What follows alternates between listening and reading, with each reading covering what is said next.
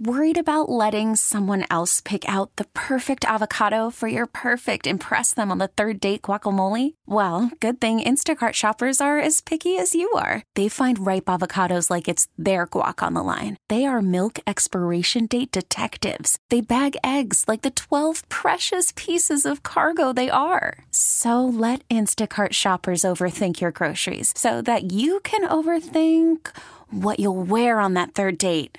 Download the Instacart app to get free delivery on your first 3 orders while supplies last. Minimum $10 per order. Additional terms apply. Welcome to the Extra Sauce Podcast. It's my fancy sauce. I want some fancy sauce. Yeah. I'm not done using it. With the czar of sauces, Greg Hill. Honestly, can't wait for this. I have not been so obsessed with a television program since, I guess, Making a Murderer. And you, by the way, Shu, also, right? Yeah, I mean, it's a horrible story, but it's just an amazing story how it unfolds. Yeah, we're gonna get extra sauce this week on the murder of a nun in Baltimore in 1969, which is the subject of a Netflix documentary called The Keepers. And you may be sick of hearing me tell you that you have to watch The Keepers, but whether you're a Catholic or not, you have to watch The Keepers because this murder exposes, I believe, and our guest believes, a massive conspiracy to not only kill a nun who knew about sexual abuse, horrible sexual abuse, at a Catholic school, but to keep those that were involved in that murder a secret, with regard to the Catholic Church, with regard to the Baltimore Police Department, with regard to politicians, all of it. Yeah. And if it weren't for the guest that we're going to talk to in a few moments, it's quite possible that no one would ever know anything about why she was murdered. And it's just disgusting. I mean, the church was so powerful, and I want to ask our guest about this, but the church was so powerful that everybody was afraid to hold them accountable. Well, it was generations, because as they mentioned in the documentary, it was the Baltimore, the first Catholic archdiocese in the country. Right. So you have your great grandparents, your grandparents, your parents, all instilling that in you. Yeah. And you see that in The Keepers, like how the parents raised these kids to be good Catholics. And if the priest wanted your kid to do something, it was an honor. Like if the priest wanted your kid to, the biggest honor was being an altar boy. Right. But certainly going to Catholic school was an honor. If you were a woman at this particular Catholic school, being called down to see Father Maskell, who was the villain in the documentary, clearly, and obviously, in my opinion, in real life, it was an honor. It's just. This particular documentary is so important to watch, not only because it exposes awful things that went on for an extended period of time, but also it reminds us, and I want to talk to our guest about that as well, it reminds us how important it is from a journalism point of view that job remains an effective, it doesn't become obsolete. We need to have journalists who are investigating things and calling people out, and otherwise, the world is run by and people who can use their authority to do absolutely horrible things. So especially now in the fake news era, we need guys who do it for real. We need men and women who do it for real and follow through. Yeah, and obviously. A big part of The Keepers is that there are some citizen journalists, right? Gemma and Abby, who get involved because they attended this Catholic school in Baltimore, and they want to find out what happened to their favorite nun, their favorite teacher. So, what was the most disturbing part of the documentary for you when Jane Doe is describing what happened in the office? And that's just the detail she goes into, which really surprised me. Because the victims, they don't want to. They'll go public as like a Netflix documentary to describe what happened to them, and it was really just tough watching and listening to her say this. And it's just to her credit how she's just able to go on, and to her credit how she remains faithful. Yeah. Well, that's she the one. relies That's one on of the prayer. weird things. Is I don't know how you can. Yeah, I don't know how you can be. Well, I guess I shouldn't say this.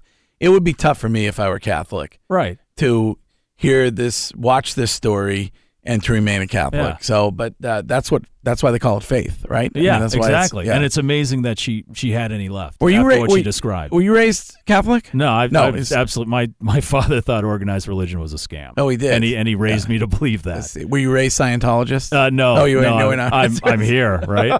And I'm fat and hairy, so obviously I'm not going through the Tom Cruise regimen. Yeah, so I wasn't raised religious at all, and so maybe that's why I can't understand why someone like her would still have faith. No, and then you have we're gonna learn in a few moments that there are further developments in this case, which I think is one of the positives when it comes to something like The Keepers airing on Netflix. That allows certainly for an opportunity for other things to come out, and pressures other people. Correct. To maybe come out with stuff. And I'm not saying the victims. I'm saying people that may have been involved or have information about people that were involved. And they're like, okay, now everyone's watching this. I don't want to get caught up in this. Maybe I can make a deal. Let's get to our guest. If you've seen The Keepers, then you know who he is. If you haven't yet, he is the journalist that basically began the investigation that has certainly shaken Baltimore and now is, I guess, shaking the world because of the documentary on Netflix. His name is Tom Nugent, and he has been investigating the murder of Sister Cathy for over 22 years. Tom, thanks for joining us for a little extra sauce on The Keepers. Thank you very much. A pleasure to be here with you because this story and what it represents for 22 years has seemed very important to me as a journalist. And so, as I've always said, telling the world about these terrible problems and looking at them as carefully and accurately as we can is a good thing for a journalist to be doing, in my opinion. I'm obsessed with it, and I only watched it on Netflix. Is this when it comes to things that you've covered in your long career, is this the one that you are most focused on? Absolutely. I did my first interview on this whole thing in 1995. So we're 22 for. Much of it has been part-time, and there were long periods when I had to make a living. I've raised 4 kids as a freelance writer, and that alone will get your attention. That's fairly challenging in its own right. But around that, I always wanted to work on this for a number of reasons. And so, this thing is a vast labyrinth full of the most amazing kinds of mysterious, almost unknowable forces. And so to work on this is to work on philosophy 101. I studied philosophy as a kid and loved Nietzsche and loved questions about what is real. The Keepers tells the story of the murder of Sister Cathy Cesnik, who was a nun who was killed in 1969. And the story begins to play out in many different ways. However, until the bravery of a woman that was called Jane Doe in the 90s, who came forward to talk about the sexual abuse that she suffered at the Catholic school that Sister Cathy taught at. The murder of Sister Cathy had not really been at all tied into her occupation, her life's occupation as a nun, right? That's absolutely correct. The police had known about it. They had worked on links and clues that they had suggesting a Catholic Church connection. But you're absolutely correct, and so was the Keepers. The first public mention of a link to the church, from the church to the murdered nun, came about in the mid-1990s when Jane Doe, as she was known then, now known, of course, as Jean Weiner, in the documentary, when she first went public and said, hey, the priest took me to see the nun's body in this vacant field outside Baltimore, that was indeed the first mention of a possible church connection publicly. And so it's absolutely her long years of courageous effort, which I thought they did a terrific job of illustrating in the documentary. How I interviewed her myself many times, and as you can imagine, it was a very delicate, careful. You have an ethical obligation not to injure anyone, and this happened with a number of the victims that I've talked to. Sometimes you have to have a relative come in and sit with them, and you negotiate and you talk about, look, if this gets too upsetting, too tough for you, your sister here or your cousin or friend or whoever it is will step in and we will break it off, and I'll be back to you in a month if that's when you want to talk, or never if you don't want to talk. First things first, we don't want to hurt anybody. So those kinds of tiny baby steps were what she took years and years, Jean Wehner, to gradually get through en route to remembering this and then beginning to present the kind of amazing detail that you saw on the documentary. With the murder of Sister Cathy and the police connections and the power the Catholic Church had in that area, were you at any time while you were working on this, did you feel threatened by someone or influenced possibly to go one way or another? That's a very good question, in my opinion. And I laugh because I'm such a chicken physically. Same here. I've been warned by everybody from older reporters to church officials, to our long-standing, high-ranking, deep-cover police informant. This is an officer who led many of the efforts to catch sex abuse criminals for 20 years. And he has more than once, his saying is, watch your 2 o'clock, Nugent. Yeah. This is bigger than you know and tougher than you know, and there are people involved. And I'm naturally a neurotic anyway, so many nights I joke, I tell people, I'm in the microtel in Baltimore to save on expenses, and I hear footsteps in the hall, and it's like, okay, we're going to be all right here. I came out of that old-fashioned Latin world of Catholicism, and so for me, it wasn't just the fear that maybe somebody wanted to whack me or something for digging into this.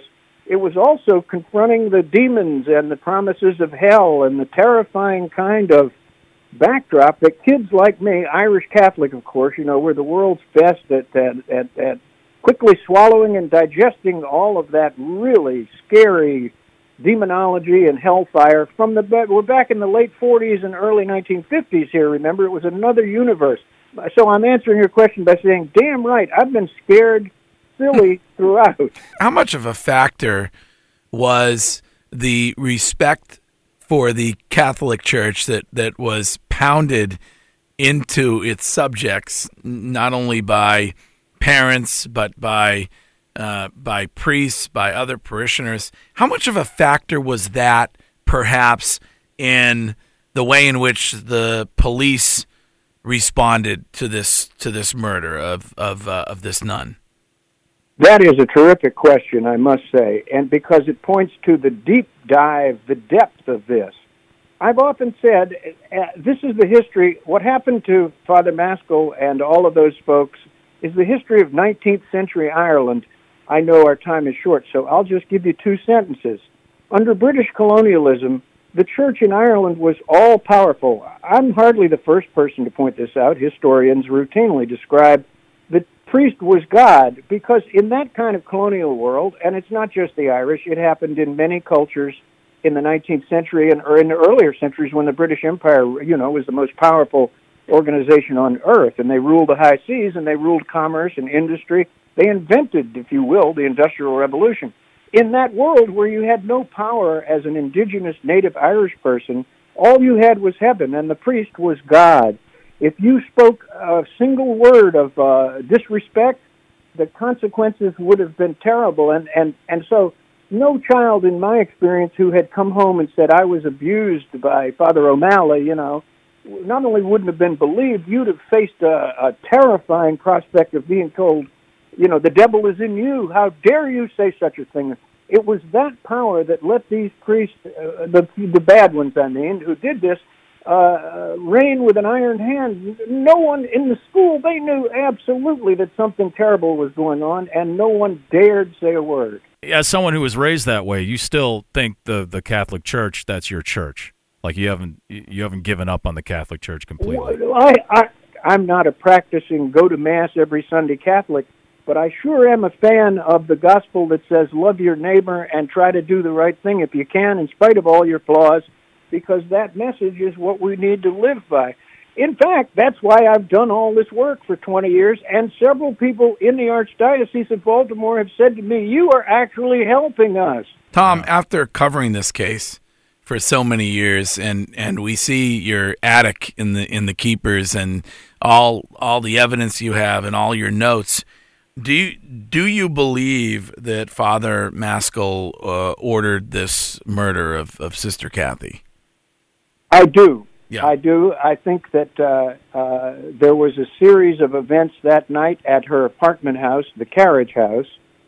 Numerous investigators, and there's a lot of stuff in the Keepers as well, the documentary, have pointed out that there are far too many links between the principal players who were involved that evening and Father Maskell and several other abuser priests.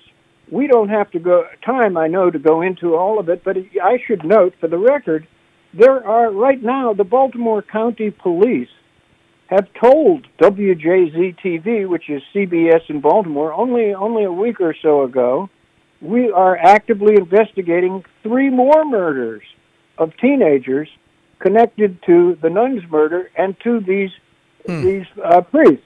I'll mention them briefly. Joyce Malecki, who was 20 when she was killed and lived a block from Maskell's church and went to summer camp, Bible camp with him every summer. Grace Montaigne, who was found behind a nearby church that was being pastored at the moment, a few months after this, same time period, same location, located only a mile and a half from Maskell's church, murdered, never solved. These are 3 unsolved killing, and Pam Conyers, I'll mention the third name, again, connections to the church, to this group of priests, unsolved murders, and we know from our recent investigative work, can't get too specific here, but I'll tell you, there are at least 2 more murders of kids who we know for a fact are linked to the same group. There's a very ominous aspect beneath all of this of trafficking these girls, of putting them up in a big hotel in Baltimore and basically selling them to political people, cops, State Department people, if you want to go that far, even according to some of the detective work that's been done. So the questions of what really was at work here back then and how far the tentacles reach are extremely disturbing, I must tell you. As Jane Doe says, and forgive my French, those fuckers, because it is. Who do you believe Brother Bob was? I personally believe that Brother Bob was Father Koob. Yes, and me too. I believe, and I believe that there is much more to be discovered and written about in that direction. And I think they do their best to try to suggest that in the documentary. I'll mention one point, if you don't think it's extraneous, namely, the documentary points out, and Father Koob told me more than once in lengthy interviews, we went to the movies, Easy Rider, that night. We went to dinner, and then we went to this movie, and we wanted to discuss it because everybody was talking about the big Easy Rider movie in that era, Vietnam War. And so we went back to my residence at the Jesuit community, and we were in the middle of talking about the movie when the phone rang. Oh, my God, it's Sister Helen at Carriage House, and Sister Cathy has not come home. Oh, dear, oh, dear. And we jumped in the car and raced up to Baltimore from Annapolis, a drive of maybe 30 minutes, to help.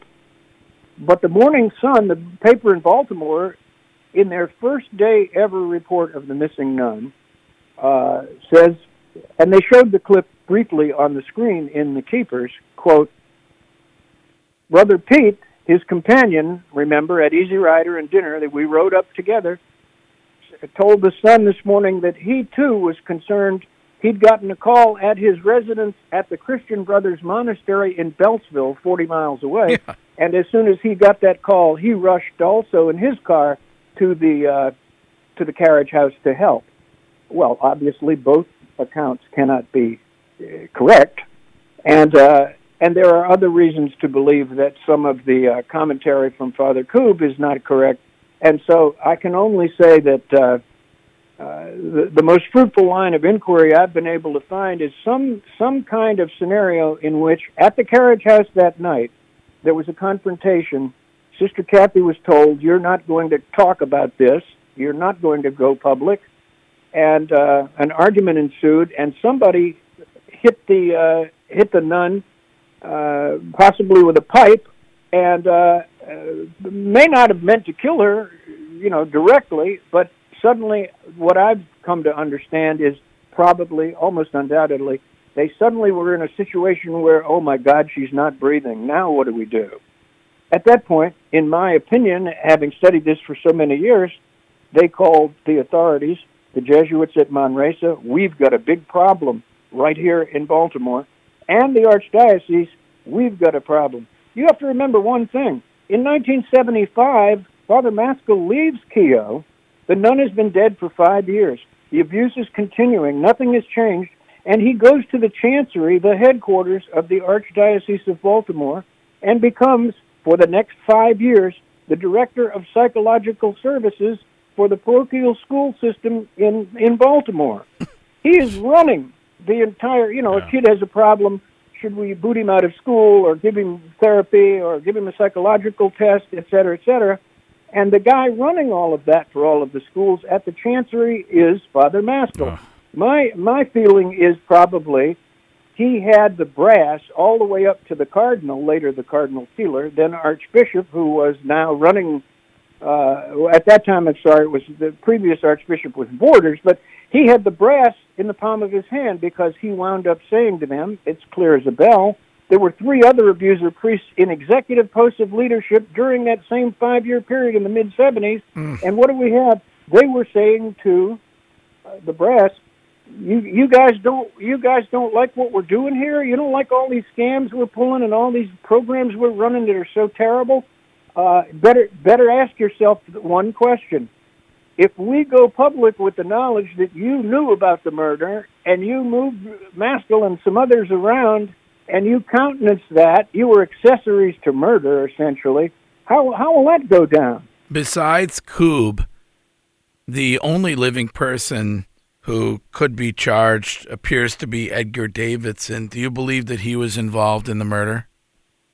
Well, it's an opinion, of course. Yes. But the evidence, there's a ton of evidence that he and a group of other people who were in and out of jail and in trouble with the law, suffering from addictions of various kinds, and also suffering from some psychiatric issues, that they formed a loose confederation of sort of, what can I say, corrupt gophers who would serve these abuser priests in that area at will. In other words, we've got a problem, and you need to come and help us take care of our problem. Yes, Father, whatever you say. Whatever they were like you the say. muscle. Yeah. But also they were that because of the Catholic Church thing, because they thought it was right to support the church, right?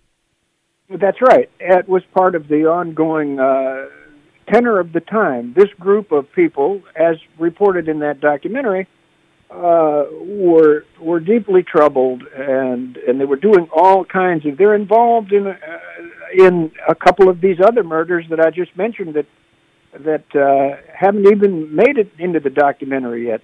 But that the police have told television WJZ, we're now digging into that. We think there's a link from those 2 murders, etc., back to this gang of guys and then the priests above. I'll tell you the truth. It has made me question my entire understanding of what really was life was for us in communities like that during that era. Example, the Baltimore County Police have told WJZ again, we are now looking actively to find the 4 policemen that we believe were raping these girls in this hotel on Route 40, and sometimes at rectories, church rectories, a couple of them, and we know that that was occurring. 2 of them are dead. We know who the names are. We are now digging, hoping we can uncover that. My point is, when you start to realize that you had some kind of level of police interaction with these priests,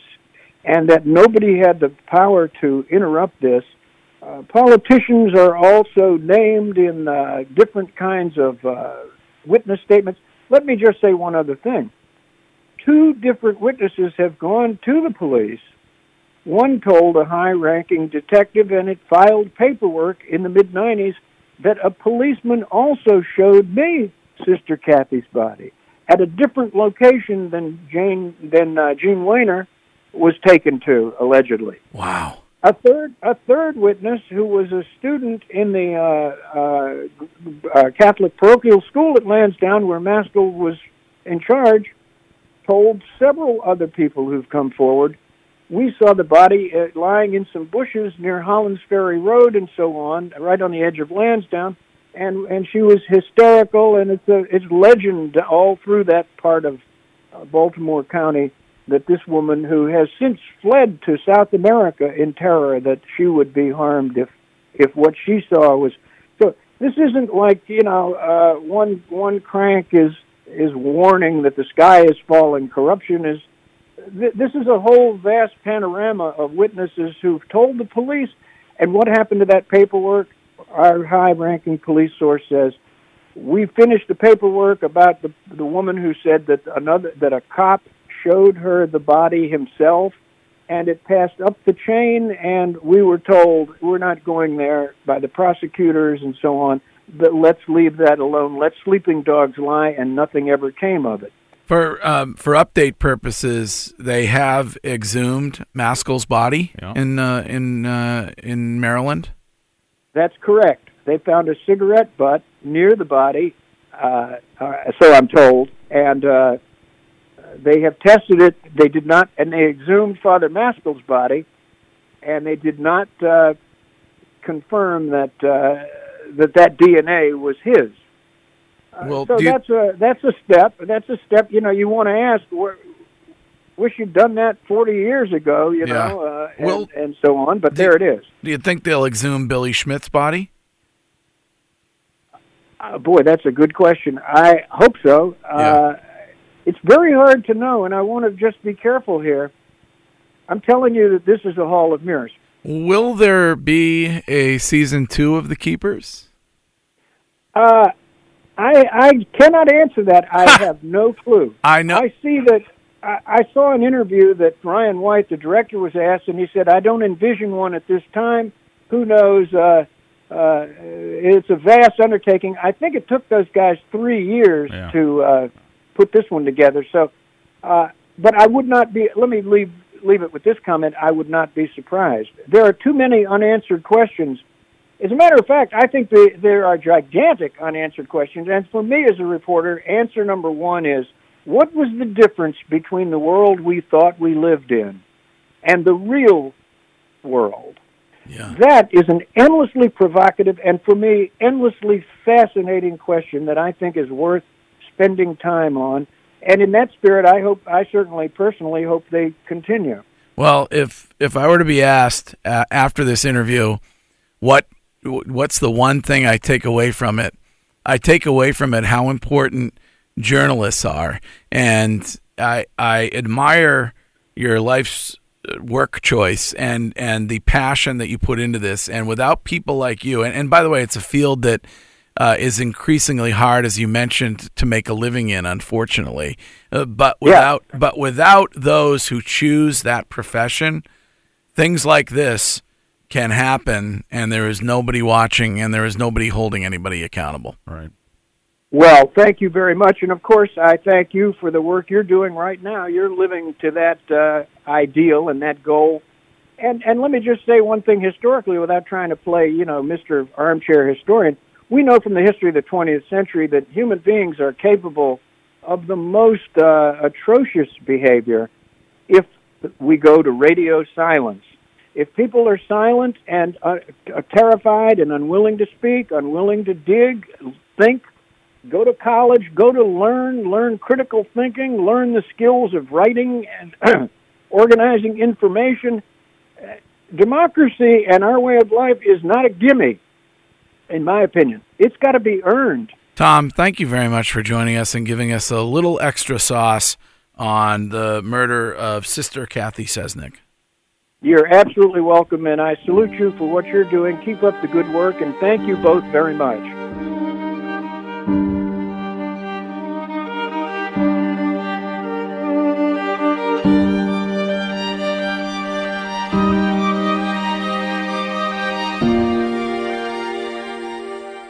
I had the same exact feeling when he brought up that there are now 3 other murders that I did, and that's why I apologize for using the F word. But I had the you didn't use it originally. I say a same exact feeling that she did. She had every right to use that word. Well, yes. she, I don't want to give away everything in the show, but she learns that the archdiocese is denying something with regard to another victim, and she says pretty much the exact same thing. So and that's just it's just horrifying to believe. Okay, so he said that there were just 3 or 4 others. Yes. With all the girls who went through that one school, the Keogh school there. Yeah. It's got to be more than that. Oh, okay. And I and wonder with the time that Maskell was in charge of that school. What about other cities, though? Yeah, exactly. What about right. How? Yeah. I mean, right here in Boston, we went through something similar. Yes. Yeah. But how many other cities are out there waiting? Yeah. So, great guest. I mean, honestly, and that's a guy who he's passionate about what he does. Passion is the word here. He doesn't do it. He's not doing it to get rich. It's amazing. So, all right. That should be a good enough plug. If you can avoid watching The Keepers after hearing that, then you're better than I am. So, thanks to Tom Nugent for joining us on Extra Sauce this week. And I remind you that you should subscribe when you go to iTunes or Google Play or Stitcher. And we're always asking for a rating. So please, a good one. We would thank you for a great rating, and you can always tune in for more Extra Sauce next week. We get it. Attention spans just aren't what they used to be. Heads in social media and eyes on Netflix. But what do people do with their ears? Well, for one, they're listening to audio. Americans spend 4.4 hours with audio every day. Oh, and you want the proof? Well, you just sat through this ad that's now approaching 30 seconds. What could you say to a potential customer in 30 seconds? Let Odyssey put together a media plan tailor-made for your unique marketing needs. Advertise with Odyssey. Visit ads.odyssey.com.